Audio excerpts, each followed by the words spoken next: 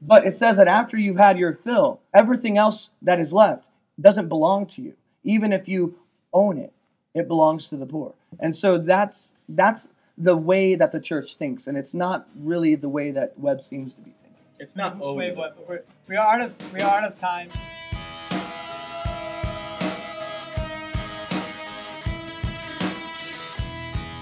Welcome to Conversation on Tap, a podcast that seeks to promote intelligent dialogue in an age of echo chambers and self-segregation.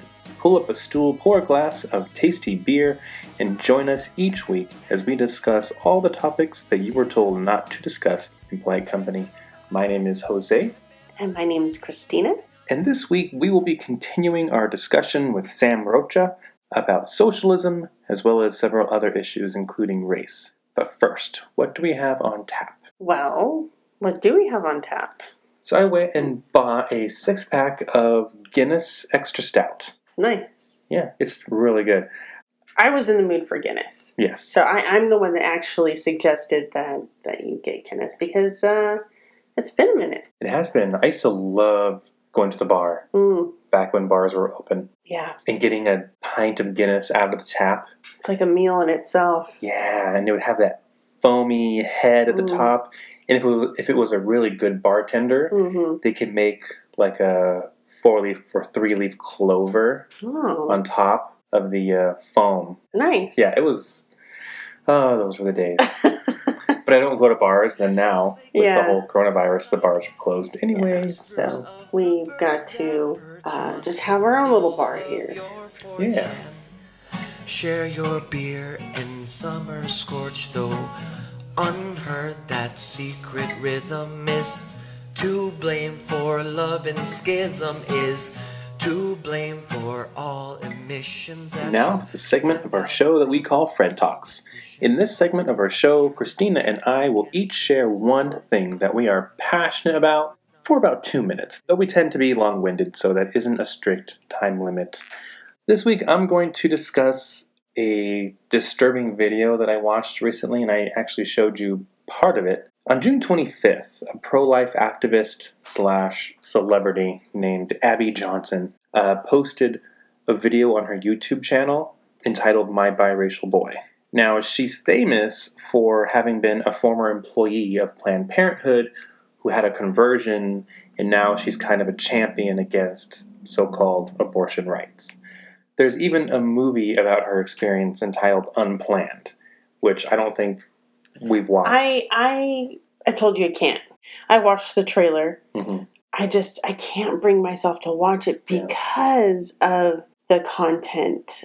I, for one, am against abortion. I mean, it's life to me. It's life. And in no way, shape, or form do I want to be subjected to watching, even on the big screen, it's not real. This happens every single day. Right. I don't want to be subjected to and watch the killing of a life, even though it is for the cause. Right. For a greater good of educating yourself.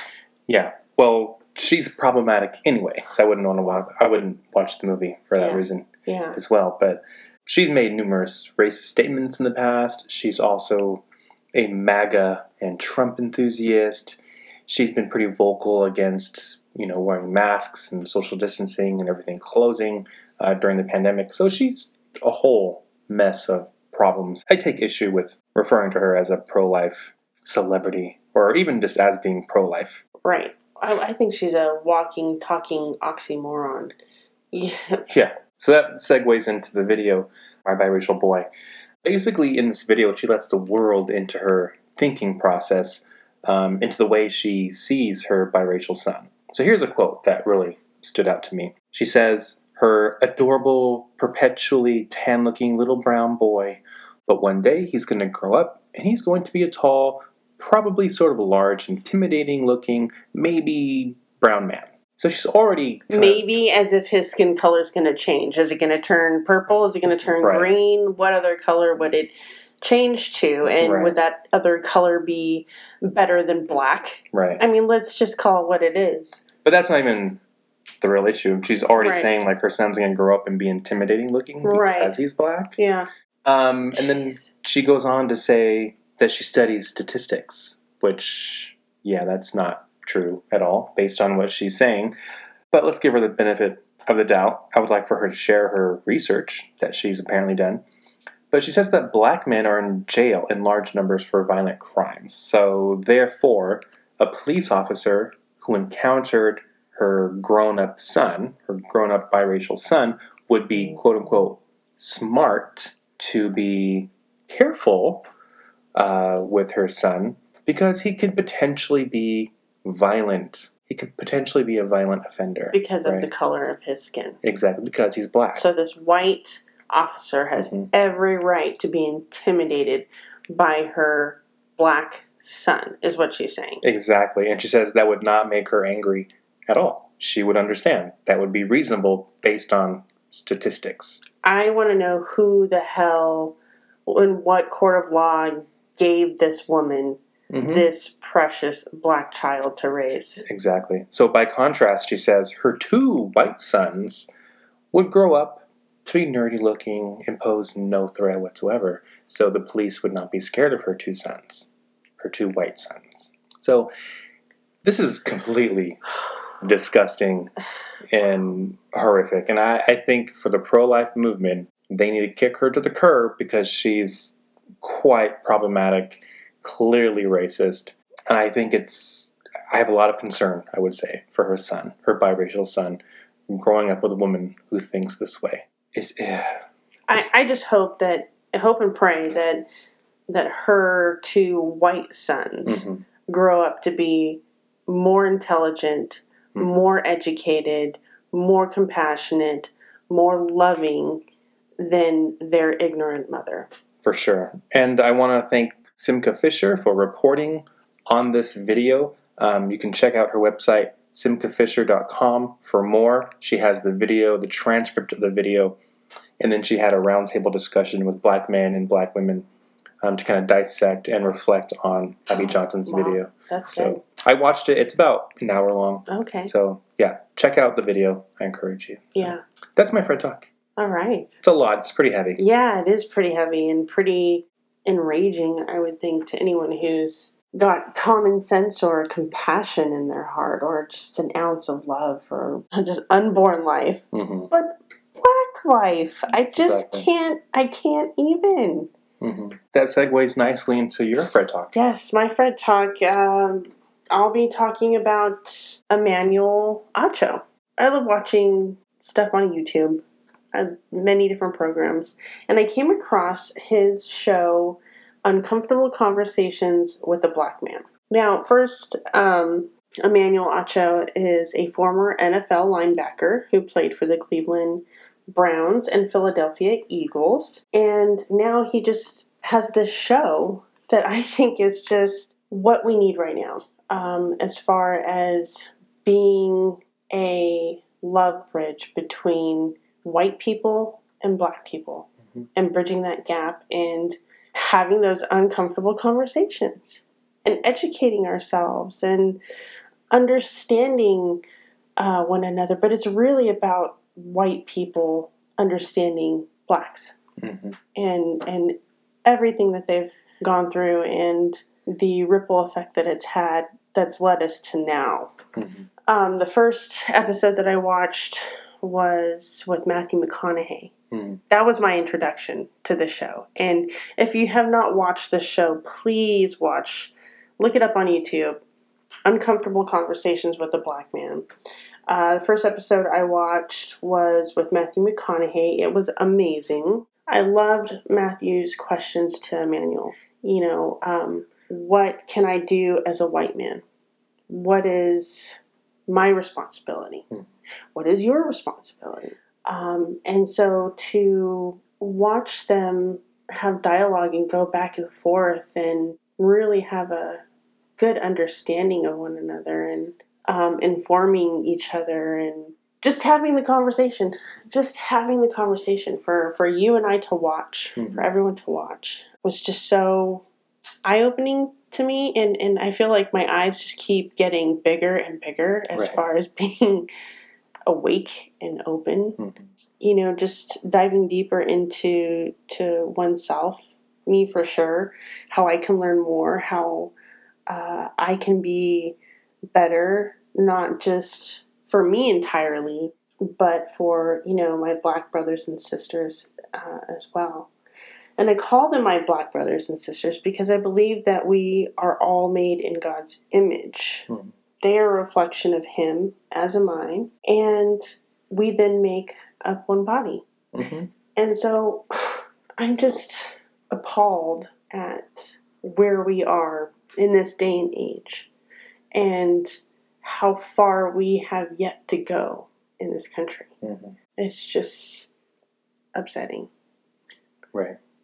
So one thing that really did stand out to me in the midst of their conversation together was Matthew quoted a Langston Hughes poem, and that poem is titled, "Let America Be America Again." Oh, let America be America again, the land that never has been yet, and yet must be, the land where every man is free.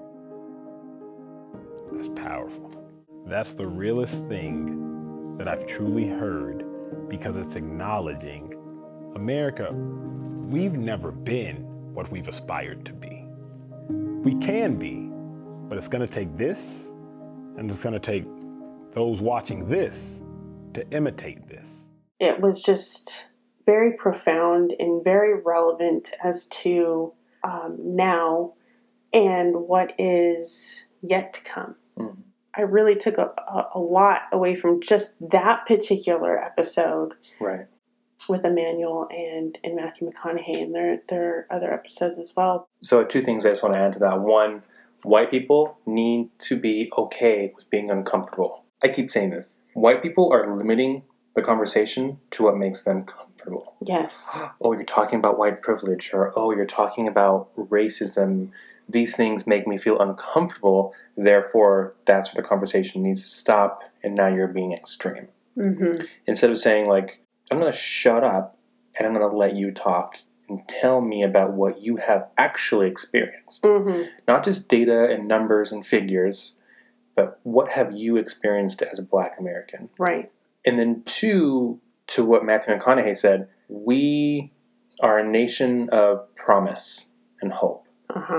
So we have never fulfilled the promise. Correct. It's always kind of in the distance, like a mirage. Yes. And I think the thing with America is, it's a marathon, right? It's not a sprint. And so it's taken us hundreds of years to get to this point. Right. It's injustice after injustice, but the goal is always, we will get there. We're not yet there. Right. But the hope is that one day we will get there. Yeah. And in this particular moment in time with all that's going on, we have 2 ears and 1 mouth for a reason. And we need to be listening. Yeah. We need to listen more and talk less when it comes to wanting to understand, to be better.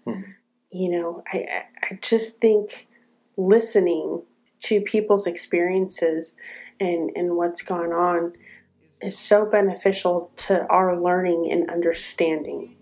And of course we need to be vocal about things, but it would do us a great amount of good to listen right now. How can love conquer hate when it dwells so deep within? Where they would rob the lawful possessor, distort the functions of the state, and create utter confusion in the community. And now for utter confusion, I introduce to you Sam Rogan. So let me ask you this then. This is maybe a controversial question. But okay, this is horrible. But let me ask it. Can a good Catholic also be a true capitalist? In the truest sense.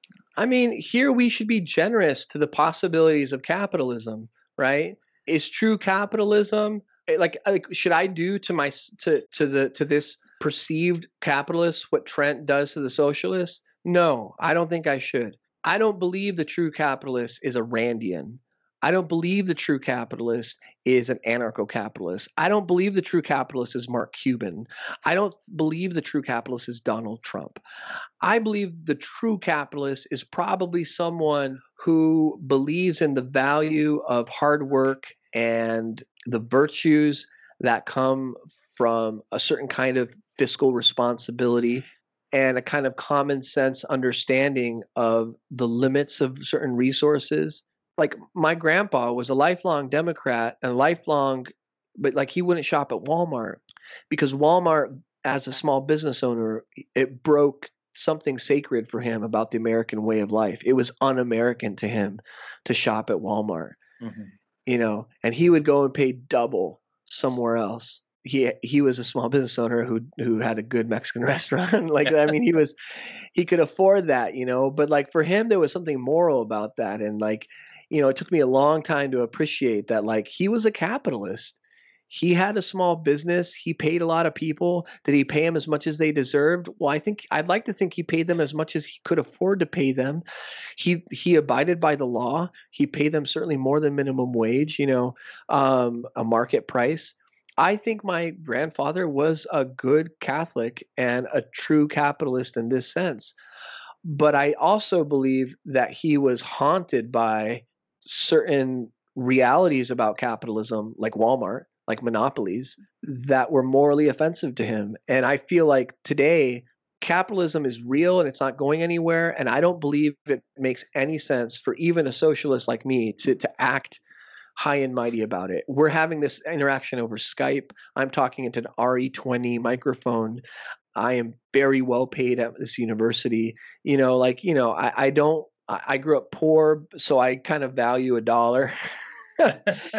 So it makes no sense to me to like kick off on the capitalists. I just wish though that the people who speak on behalf of capitalism were half as morally concerned as my grandfather was, or as they are about a kind of communism that, frankly speaking, is off the table in American society, right? Right, but that's the boogeyman that they always go to. Of course. So when Barack Obama puts forth, a healthcare plan that's basically maintaining private industry, totally, that's socialism. Yeah. Well, I hate Obamacare because it's capitalist. Well, see, there you go. Yeah. Like so I much believe being socialist. I know. I believe in single payer, And by the way, it's not because of like what I like. It's just because, a lot of people who didn't have insurance got it, but not everyone. And if we believe in the preferential option for the poor, then our healthcare system is only as good as how it serves those who have the least access to it. And to me, Obama maybe improved, but he didn't get there.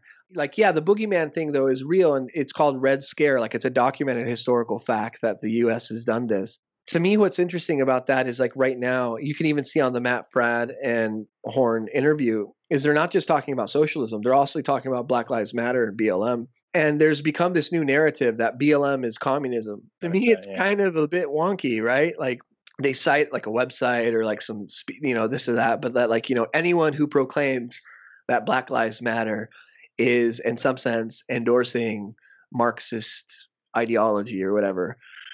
We shouldn't insult people's intelligence, I don't think, to say like, this is clearly propaganda style. I mean, if you want to say that, like, again, you need a lot more evidence to be able to get away with that. And so I think another side of this is that it's very clear that like, Catholics in America cannot be told you can't be like a member of the Democratic Party because there's lots of them, and that you can't vote for Democrats because a lot of Catholics do. But there's become this narrative that started, I believe, with both like the Reagan movement, especially amongst like in the Latino community, especially the Cubans, right? Because they're all anti-Catholic.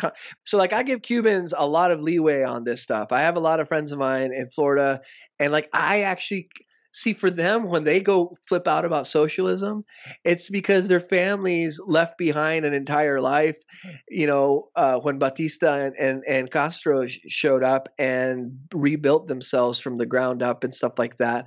And so, like, someone like that with a story like that, I'm much more comfortable with being like, yeah, dude, you should probably be a capitalist because, like, you have like some real beef, Yeah. But these people who don't have that kind of reaction, who react so strongly, I think they're more reacting to, like I said before, a kind of propaganda. And my worry in the church is that propaganda within the church comes with these heavy moral overlays, because we have concepts like sin and salvation.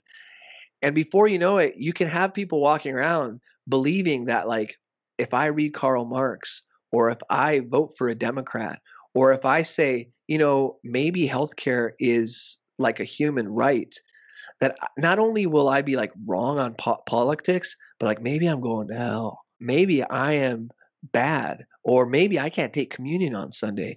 These are burdens on the conscience that, to be completely honest, Catholics in other countries think is bonkers. They're just like, whoa. Yeah. Like, it's like a GoFundMe situation all over again. Like, how do you all think that? All my friends in other countries thought this debate was stupid. And not because Trent, not because of me or Trent. Because whenever they see socialists, they see a viable party within their country that you can choose to associate freely with or not. And Catholics in every country socialist party have like a wing of that party usually, except for in the United States. Yeah. So, okay. In the debate with Trent, he brought up that there really aren't socialist countries in Europe. Like, I think he mentioned Sweden, where is that kind of what you're pushing more forward, where you maintain in some sense capitalism, but there's a socialist quality to it? Yeah, I think Trent and I probably agree on this, with one exception. So Trent believes that support of social welfare programs is not the same as being a true socialist. To me, this is patently absurd, especially because he clearly is against Medicare for all, because that's one of the examples of the hospitals. Medicare for all is a provision of healthcare as a part of what the welfare state offers, right? Every country in the world today does that, with the exception of the United States. And even some states in the United States do offer that. So, like in Texas, we have the CHIP program, which is for really poor people, because I was a CHIP kid.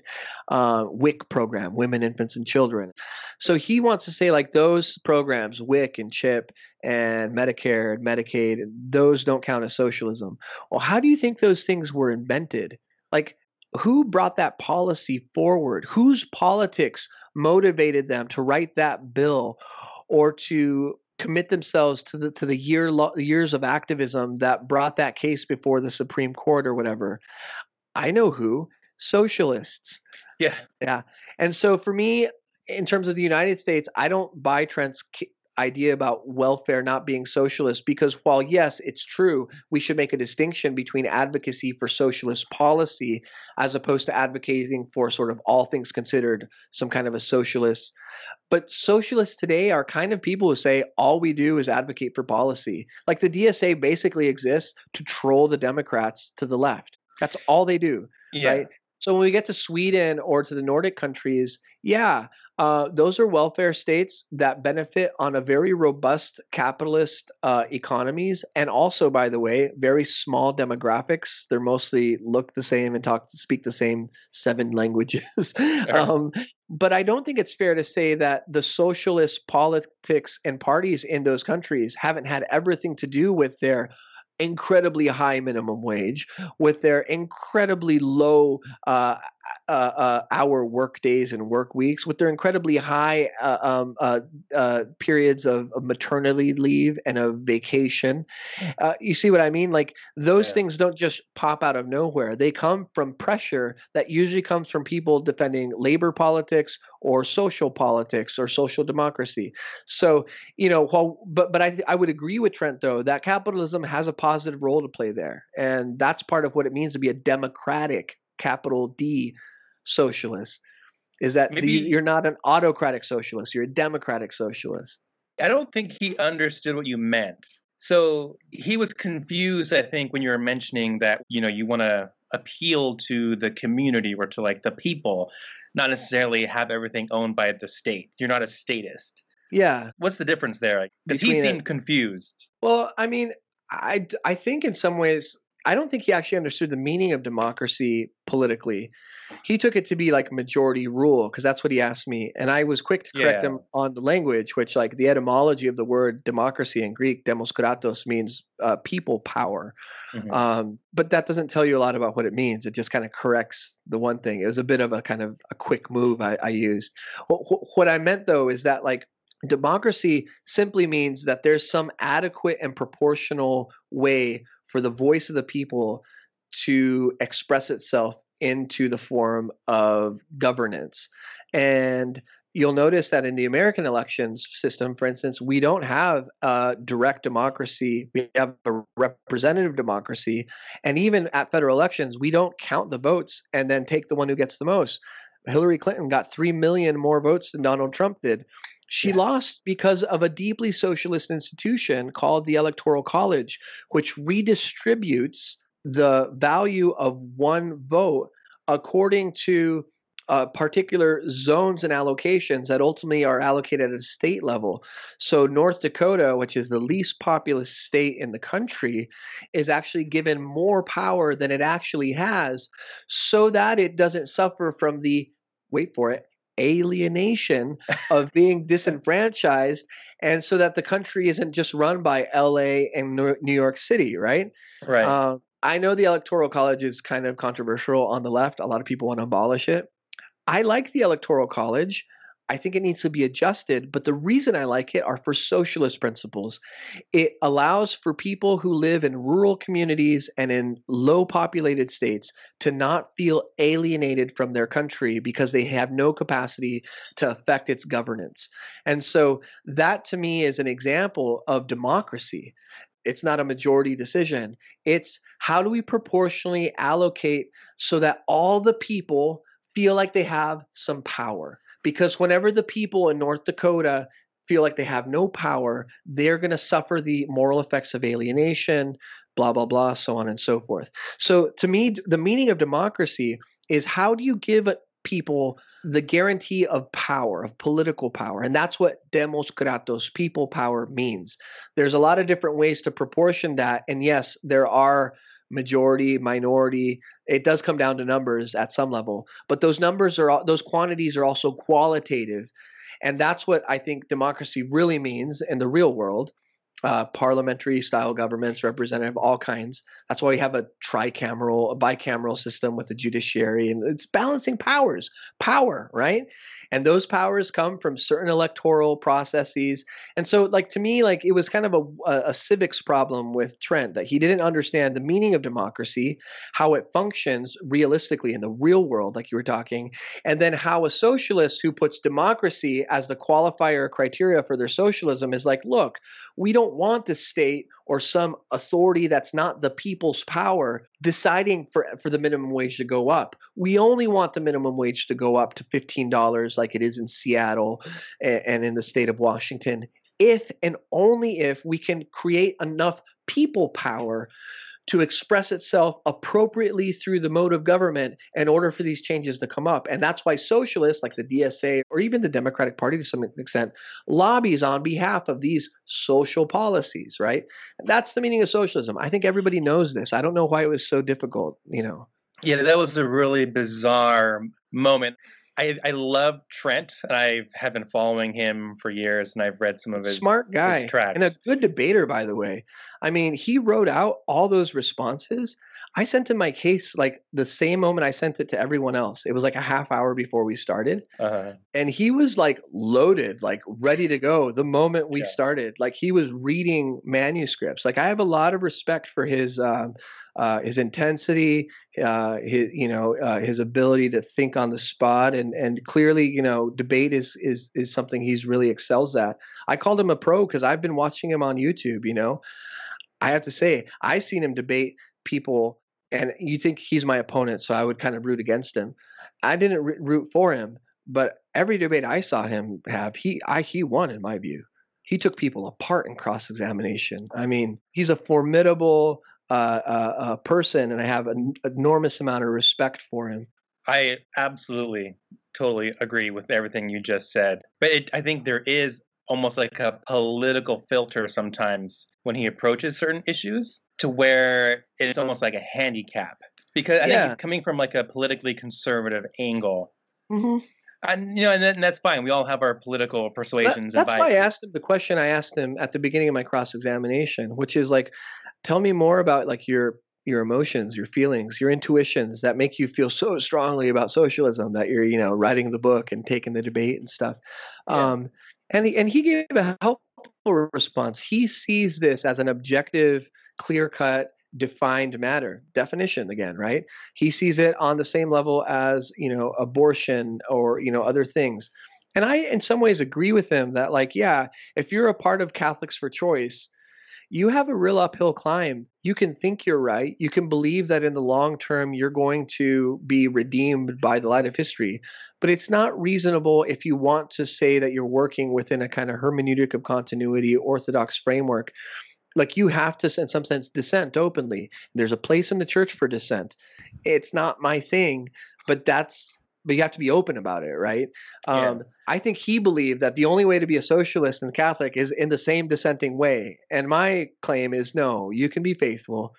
You can be devout, and you can accept the church's teaching with humility and in all the ways that we should, I believe, accept the church teaching. And that was a proposition that I think he found and still continues to find difficult to imagine. Right. Well, I think because for him, he sees it as a slippery slope into totalitarianism. Sure. Like socialism is the Trojan horse. Yeah. He makes that argument in his book too. It's not terribly unreasonable. I mean, like I said in the debate, I'd fully admit that like socialism was born in the same moment and from the same kind of pot of stew that communism and Marxism came. Here's the thing though, when you jump into that pot, instead of kicking it down you realize there are a whole bunch of other things in there too, including Catholics. We were there at the beginning. People think Rerum Novarum is the moment when Catholics started talking about the real world. That's not true at all. The church has maybe not always communicated globally, but it's always had its finger on the pulse, and it's affected even the world in many ways. The church in the 19th century was deeply appalled at industrialism. I mean, industrialism was in some sense the pinnacle of modernism, and the church was very anti-modern at that time, so. I also think it was the pinnacle of capitalism. Well, maybe a particular kind of capitalism. Industrial capitalism, yeah, for sure. That exploited labor. Yeah, and also tore apart certain social institutions like the family and rural societies. So it forced people into cities, and concentrated people into those kind of formations, which disrupted in some sense the church's kind of geopolitical presence, in many ways. But it's a fascinating study. I wish more people would be like not scared to like take off the gloves, chill out, and dive into the history of the 19th century in Europe and read deeply, and not just from people who are trying to sell you something, but just really try and understand what that scene was like. I've even taught, I'm going to come out as a Marxist professor. I've even taught Marx's Das Kapital Volume 1 as recently as this last fall. It is a fascinating text. He's mainly talking about the laws prohibiting children from working in factories. Mm-hmm. Who's for that again? Like, you know what I mean? Like a lot of the concerns he has, I think, are legitimate and moral. And he doesn't talk as much about some of the things you might think. It's also really boring. He goes through tons of statistics. He's also deeply concerned, by the way, with an institution called chattel slavery, which is supplying a lot of the raw products, and that is disappropriating goods from the Americas and from India and the UK, and then later, especially in the French, in Africa. And he's like, look, surplus value doesn't just come from exploiting workers. It also comes from stealing people's stuff. Yeah. And that's a part of capitalism, by the way, that capitalists are really historically unable to account for, is how much of the engine of industrial capitalism wasn't coming from the factories, but was actually coming from the capacity of these capitalist states to go into other places and literally steal and expropriate capital, and also take people from other places, put them in other places, enslave them and not pay them, and then be able to develop more surplus value on the fact that the raw goods were really cheap because obviously you're not paying anyone. I mean, these are the things that people who are concerned about like the moral things of economy, I think should be deeply worried about. Because like today, I mean, I know like you're Mexican, I'm Mexican, like, you know, a lot of our brothers and sisters are out working in fields that no one else will go to, no one else will work on, and no one else will do. And they're treated to this day in ways that no OSHA, no union, no, and the reason is because they're desperate and because the market, the cruel market, allows for this to happen. And it's even happening here in Canada. I didn't know this, but there's actually people who come up over here to Abbotsford and areas here. And so even the Canadian, you know, white people don't like to pick their vegetables here too.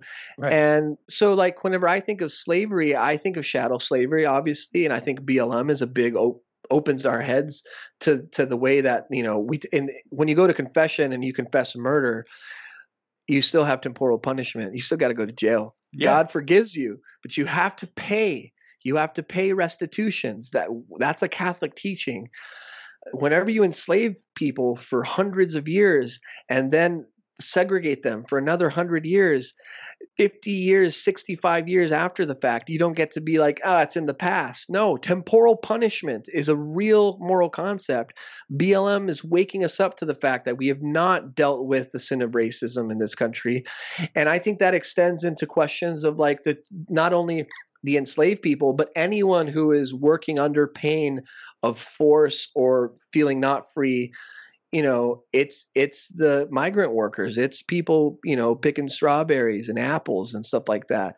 And, you know, for whatever reason, the American Catholic Church has been on the side of the migrant worker morally and pastorally, but not so much as politically. Sadly, I think because the abortion issue has been so paramount, you know, and there was that, I don't want to go down too much this rabbit hole, but, you know, Cardinal Dolan on the phone with Trump, basically telling Trump like, hey, I call you more than I call my mother.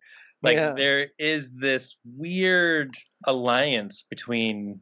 I mean, I like Cardinal Dolan. So do I. Don't get me wrong. Yeah, I played at a youth conference whenever he was the Bishop of Milwaukee, and I sure liked him then. And when I remember seeing him though, he was electric. I was like, man, this guy's not going to be in Milwaukee forever. But I think there's something deeper maybe than because I also don't like this whole like blame the bishops for everything, because there is a democratic sense in the church. It's called the sensus fidei, the sense of the faithful, right? And we are the church, right? And so to me the question is that like, let's just take our community. Like how many Mexican Americans are Catholic? Tons. Yeah. Everybody knows this. Why is the mainstream Catholic voice and face and identity and politics so starkly white? Yeah. And not even particularly ethnic. Like it's not like if it was like all like Italian and Irish and like that would make sort of some sense, right? You know, but it's very like kind of like Americanized, whitewashed, mainstream, you know, Raymond Arroyo. Oh, yeah. You know? Like who knows? Arroyo, like maybe the dude's like raza, like, you know, but it's about a certain aesthetic presentation. Because as we know, Latinos, we can kind of, you know, we can hit the bat from both sides. We can play white as well and pass. What I'm trying to, not if you wear Guayabera though, bro, you're gonna have to put on the polo shirt, man. Yeah, I'm out. Yeah, you got to put on the good golf cap like I'm wearing. You know, my point though is that like. I think it's a real question that, and in Latin America, you see this too, that like the Curia and the authorities tend to be very light mestizos or criollos, and you know, the indígena, the real brown, you know, doesn't, and you see it in political leadership. And I think that these things, on the one hand, I do worry sometimes because I actually am quite averse to identity politics, you know, and I attended Franciscan. I'm like, you know, I think I was given a lot of opportunities from the culture that in some sense I might be said to being critical of. But at the same time, I'm also I'm not from there. That's not like who I am. And so I became very uncomfortable in the kind of Steubenville culture with the fact that, like, man, Life Teen is for upper middle class and upper middle class suburban white kids. Yeah. You know, now do the suburbs have people of color? And so, yeah, obviously, like, the times are changing. Yet there's still this cultural aesthetic, right, that comes across.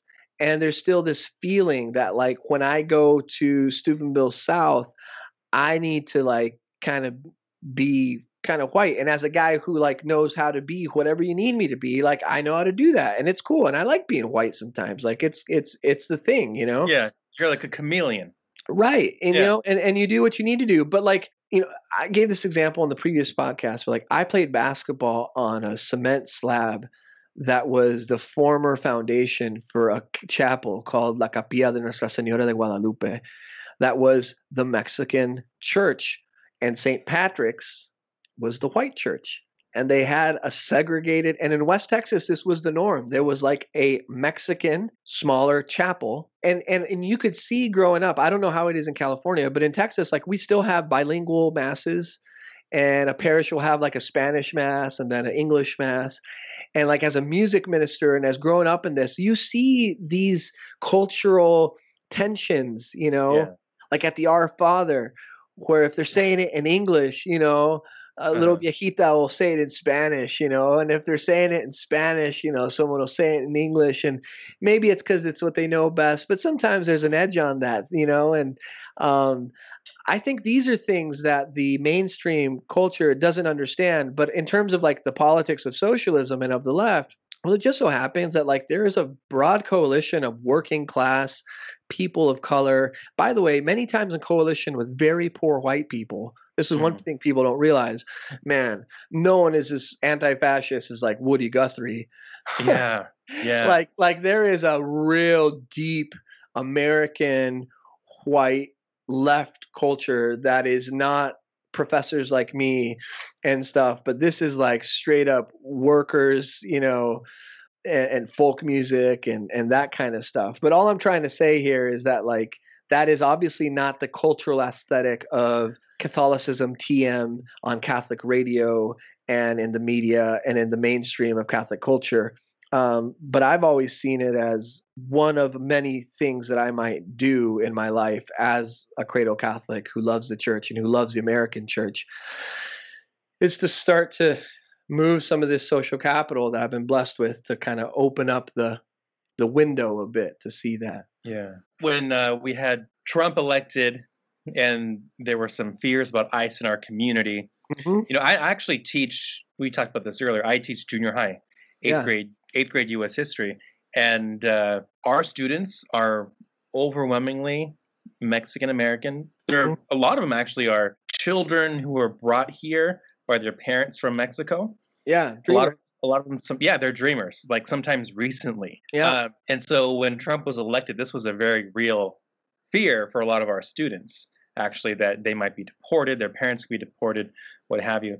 And so I went and talked to the priest, the pastor of my church, and I was like, dude, you guys need to like step up your game reaching out to ICE. And thank God he's like, we're already doing that. We're having meetings with ICE. Yeah. So that gave me a huge sigh of relief there, because I want our church to be more in touch with the community, as you said, which many times is so brown, but forgotten.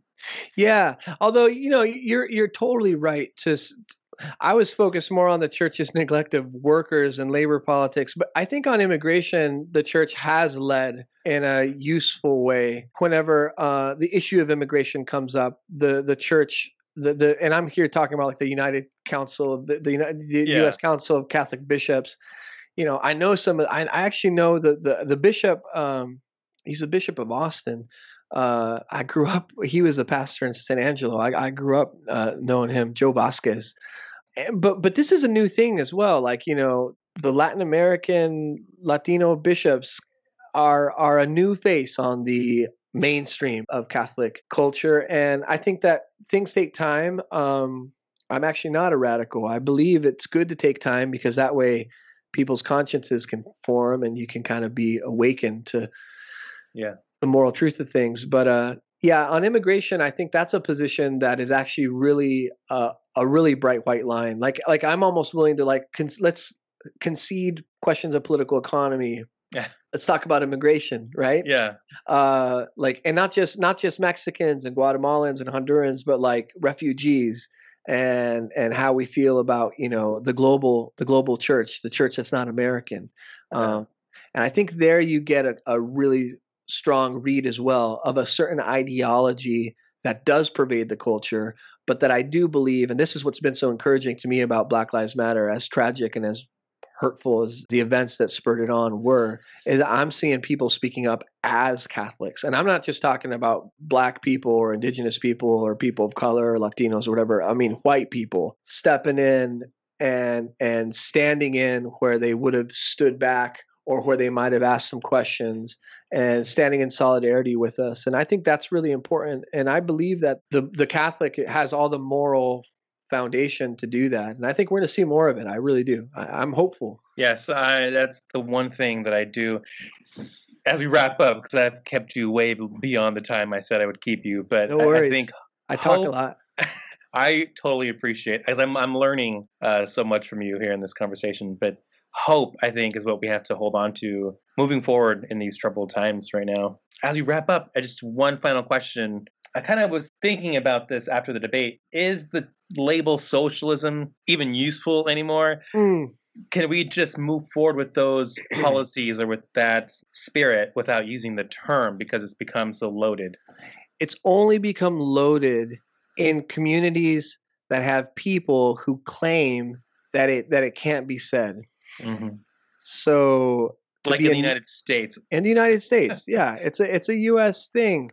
Now, obviously, it's going to be a different thing everywhere, but I don't like the idea of getting rid of socialism. And I like the fact that the word socialist has kind of been put back into the public square by people like AOC and David Bentley Hart and like a lot of different kinds of people. People forget that as soon as AOC was elected, her first public word was in America Magazine.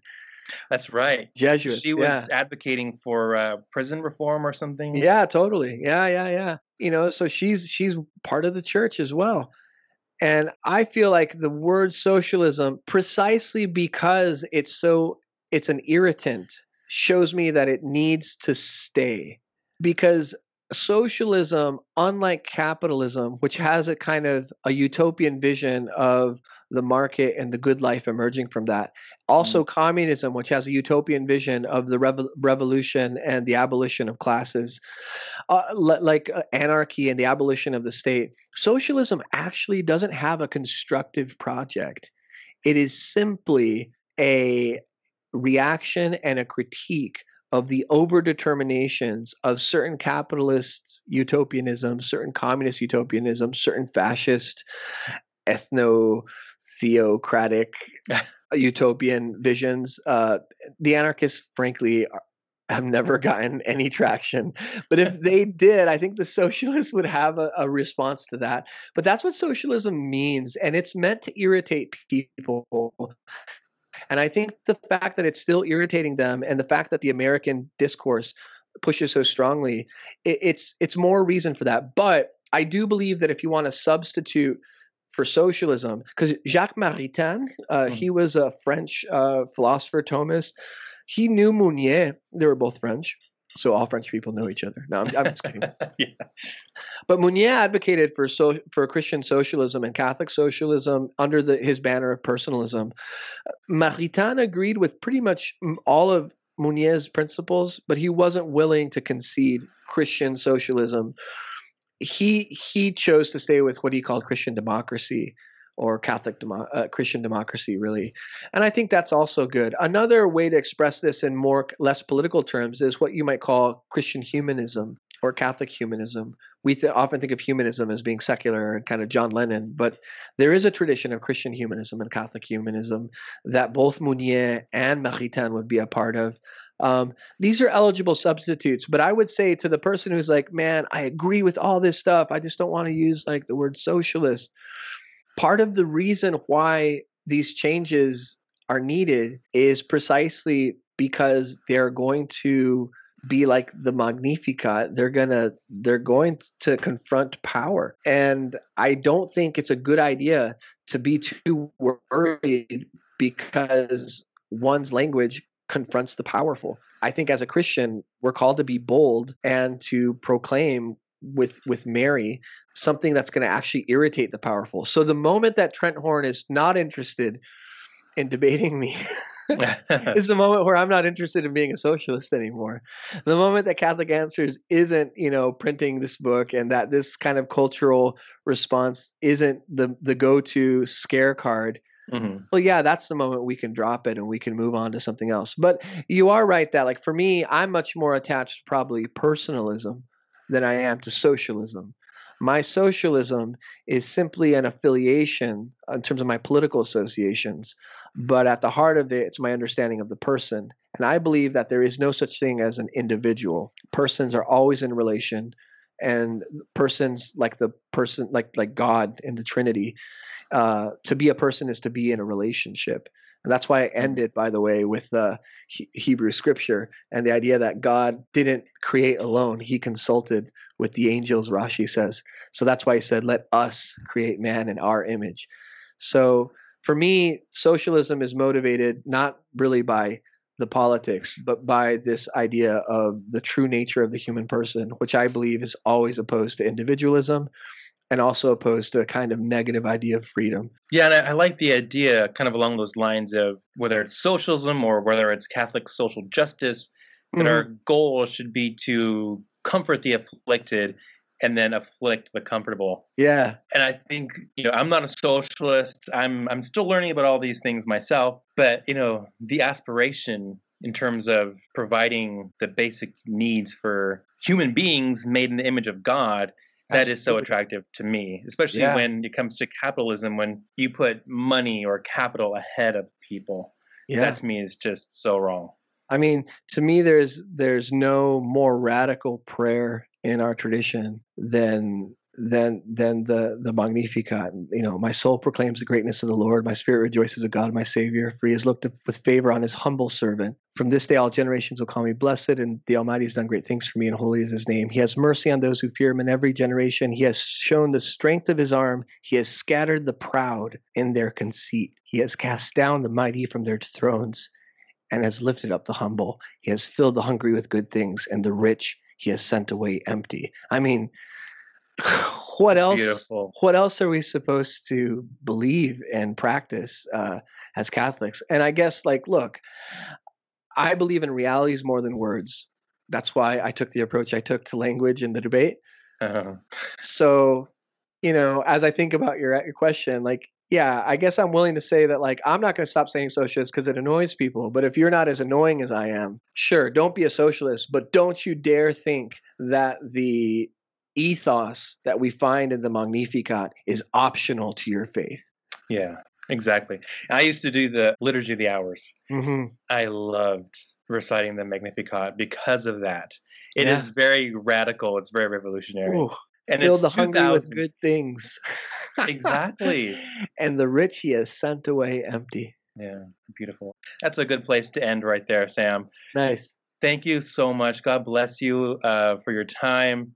I will continue to follow all of your amazing tweets.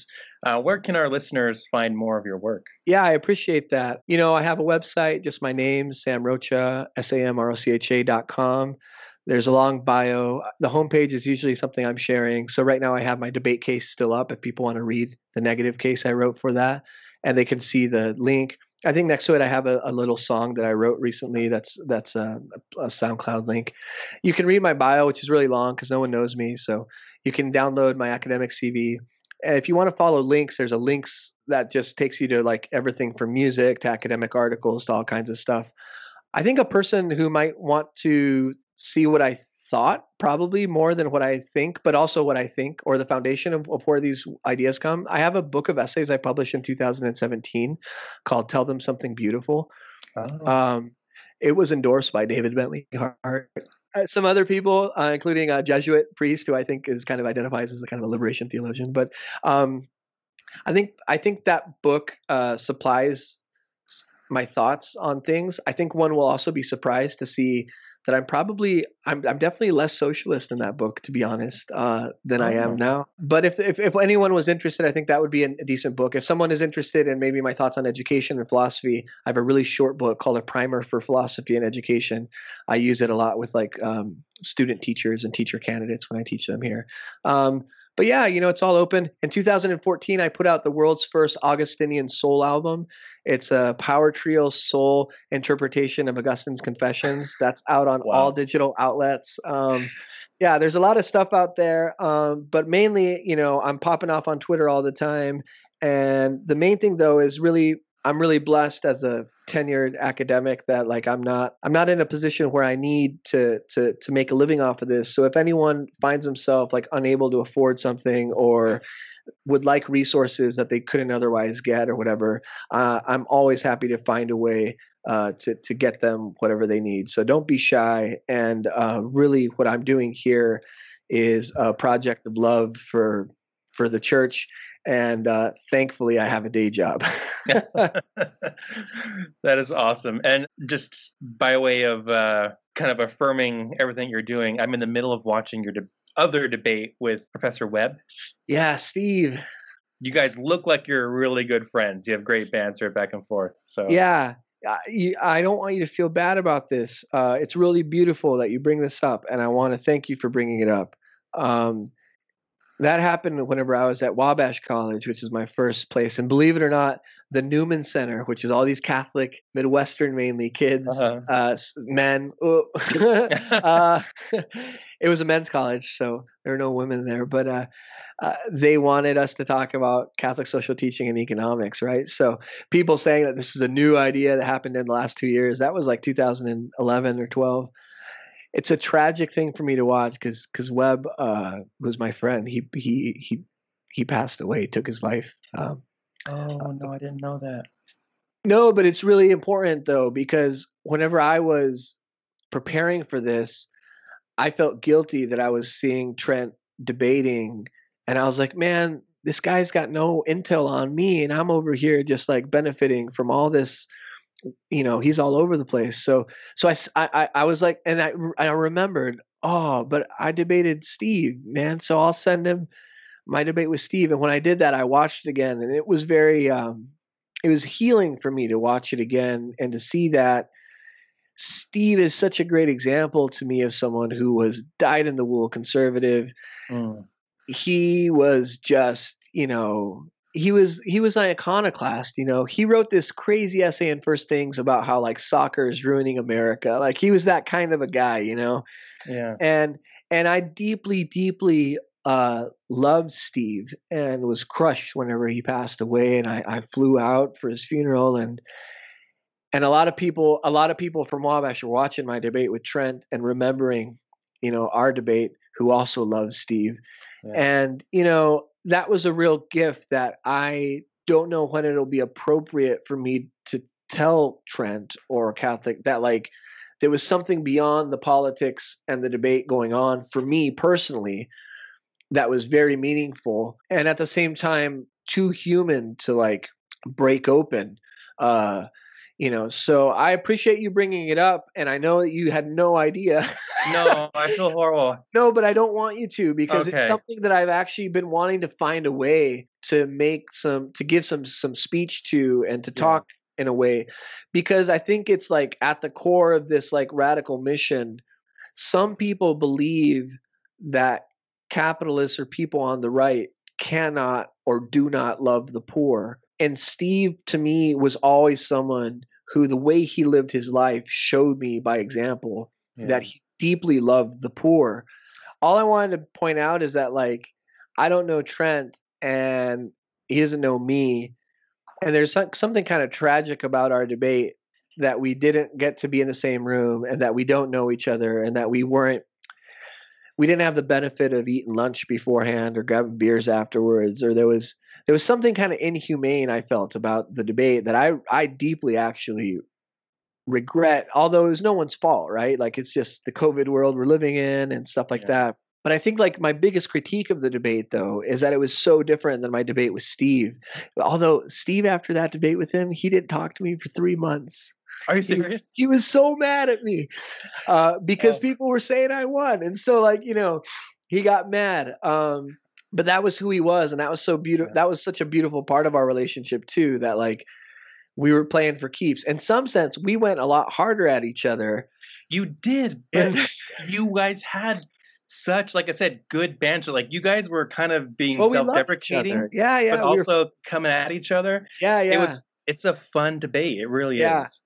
Yeah, I'm so glad you brought that up because it's something that I think it's the ideal for vigorous debate is the capacity to have friendship. Aristotle has this beautiful line in the Ethics where he says, "Among friends, there's no need for justice." I love that. That's beautiful. Ooh, it blows me away.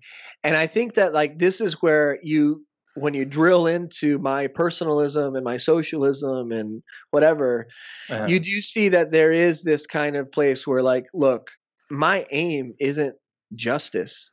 Mm-hmm. It's beyond justice. It's love. It's friendship.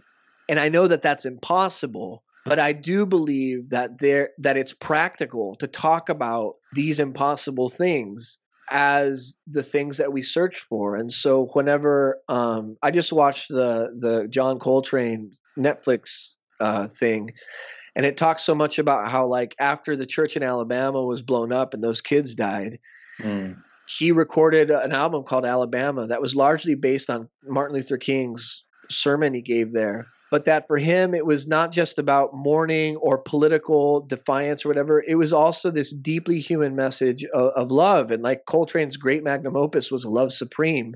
Yeah. And for him, that love, he understood, Coltrane understood that love to be divine love, to be directed at God. And like, to me, the person who made me a socialist was Benedict XVI. Wow. I think some Catholic Answers people's heads are exploding right now. Deus Caritas Est, where he picks up Nietzsche, the great atheist, and he kind of responds to his critique that Christianity inverts love and puts down Eros, and he brings up Eros. A few months later, he puts out this Ubi et Orbi address called The Mad Eros of the Cross, where he goes even further than he went in his encyclical. And he said, look, agape is Eros. He just breaks open the division. And that just blew my mind. And then I kept studying him, Spesalvi. I went back to Introduction to Christianity. And no contemporary mind has as deeply affected me as a person and as an intellectual as Joseph Cardinal Ratzinger and Benedict XVI. And it's his social vision that I believe is directed at this erotic divine love as its kind of maxim. And it's radical and it's out there and it's more than we can probably take in the everyday discourse. But I think it's like, I love the Catholic intellectual tradition, not just because I am Catholic, because that's just identity, right? I love it because it's deep and it's thick and it's millennia old. So anyway, that's why I'm doing all this, and that's why I'm so juiced up about it, and that's why I love to talk about it with people. And I'm glad you brought all that up, because by the way, Webb and I were both Roman Catholics. Yeah, and I loved that he pulled open his shirt and there was that Obama, or was it Obama? Yeah, it was Obama as Mao. Yeah. Yeah. Oh my goodness, that cracked me up. But, yeah. Well, thank you so much, Sam, for dedicating so much time. Thank you for all of your work promoting basically just good Catholic social justice, and I appreciate everything you've done. And I hopefully we can cross paths again. Yeah, absolutely. I'd love to be back on with your partner. We can. He said he's got some different ideas than you do, so he can maybe give me a bit of a. Yeah, he's the son of a Lutheran pastor. Joel. He's salt of the earth. Cool. He's the best part of the show. That's awesome. Well, we'll get. Hopefully, I can get back in and talk to both of you sometime. I would love that. Thank you so much. Yeah, thank you. No worries. Take care, man. All right, cheers. Take my heart to my head, 'cause I know that instead I think too much. Sing her words in my ear, 'cause my soul needs to hear your gentle touch. All right, so as we wrap up our show, I want to thank Sam for being our guest. I certainly learned a lot in our conversation, and I hope our listeners did as well. You can check out what he has to share on his website, samrocha.com. He's also on YouTube, Twitter, where he's popping off, and he's on Facebook. So, yeah, check out his stuff. It's great. Now, in this part of our show, we like to share something that we are watching or listening to or reading. This week, I wanted to discuss this amazing new Netflix show. It's climbed the charts. It's one of the best shows on Netflix, apparently, of all time, according to the ratings. The Floor is Lava. Oh, my gosh. We all have been, little kids climbing on our living room. Couch surfing. Yeah, and going, the floor is lava, and jumping from the couch to the chair, and coffee table to the ottoman, or whatever else, And so this show kind of brings our childhood games into adulthood. Yeah, because all the contestants are adults. Yes. And they're traversing this room, and the floor is quote-unquote lava. It's this kind of reddish-orange... It's liquid. Whatever it is. I'm assuming it's water. And when we watch the show, just spoiler, people fall into it and they disappear. Yes, you don't ever see somebody come back or surface out of this lava. No, you don't. So I don't know, where they go. I don't know if they cut the cameras and pull them out. Is there someone down there? Right. Kind of pulling them down and leads them to, an exit? Or do they just... Or is it just cutscene... let them get out, right. And we just never see it. But, they disappear. They disappear. They straight up. For yeah, they're gone. All intents and purposes. Yeah. But the courses, though, it's like the solar system, and you're jumping from planet to planet, and you're going to the console with a red button, or there's a rocket ship you're jumping on, But there's ropes, too. There's ropes you can pull that then lets down another piece of furniture or something else that they can traverse, or you're climbing across the inside of a canoe. You're using, the seats, like a monkey bar situation. Yeah. And so I'm sitting there like a crazy person yelling at the TV, go this way, no, don't go that way, use this, jump or hold on to the rope. And I'm giving them advice they can hear me through the TV. Mm-hmm. But I think, honestly, I would do really well. Well, we're all chair experts. Yeah, exactly. Exactly. This is how I would do it, yeah. But, it's so fun. It's hilarious. I love watching people look on their face when they slip off an object and into the mysterious lava.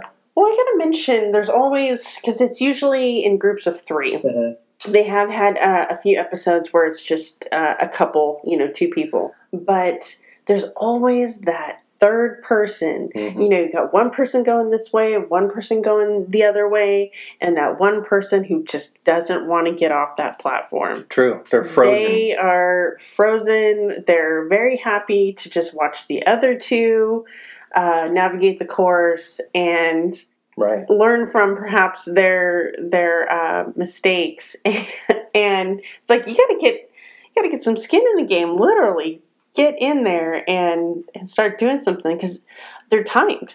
Yeah, they're timed. They're timed as well, and you get points for the number of contestants who makes it to the finish line. Right. But I always wonder: are the objects they're jumping onto or crash onto, are they solid? Are they foam? And you can see. I don't know if you've noticed as much as I have, but they're foam-ish. Like kind of a harder foam. They crash even hard. Those crates have a little give.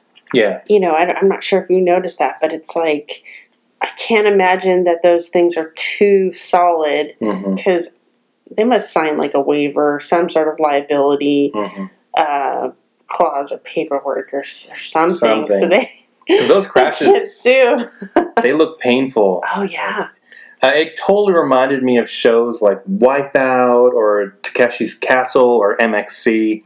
These shows. Okay, MXC is the original. It's the OG. It's the OG. MXC has a huge place in my heart. I mean, that was back in the day. So as far as I'm concerned, all these other shows are just counterfeit or ripoffs.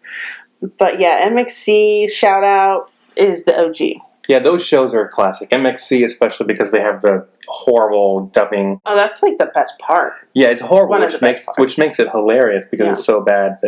And I don't think that Guy Ledouche. Yeah. Exactly. I can't remember the other guy's name, but But they weren't as conscientious of their contestants because those looked painful, legit. Yeah. Like they're falling from high distances, they're getting hit by moving, revolving arms. I mean, everything had some sort of padding on it. It wasn't like savage, but it looked painful nonetheless. Yes, it did look painful. I think no matter how soft the surface is, there's going to be some pain. There's an edge factor. Yeah. Yeah. So sit back, watch The Floor is Lava. It's a great family show, hilarious. Streaming now on Netflix. Check it out. Yeah.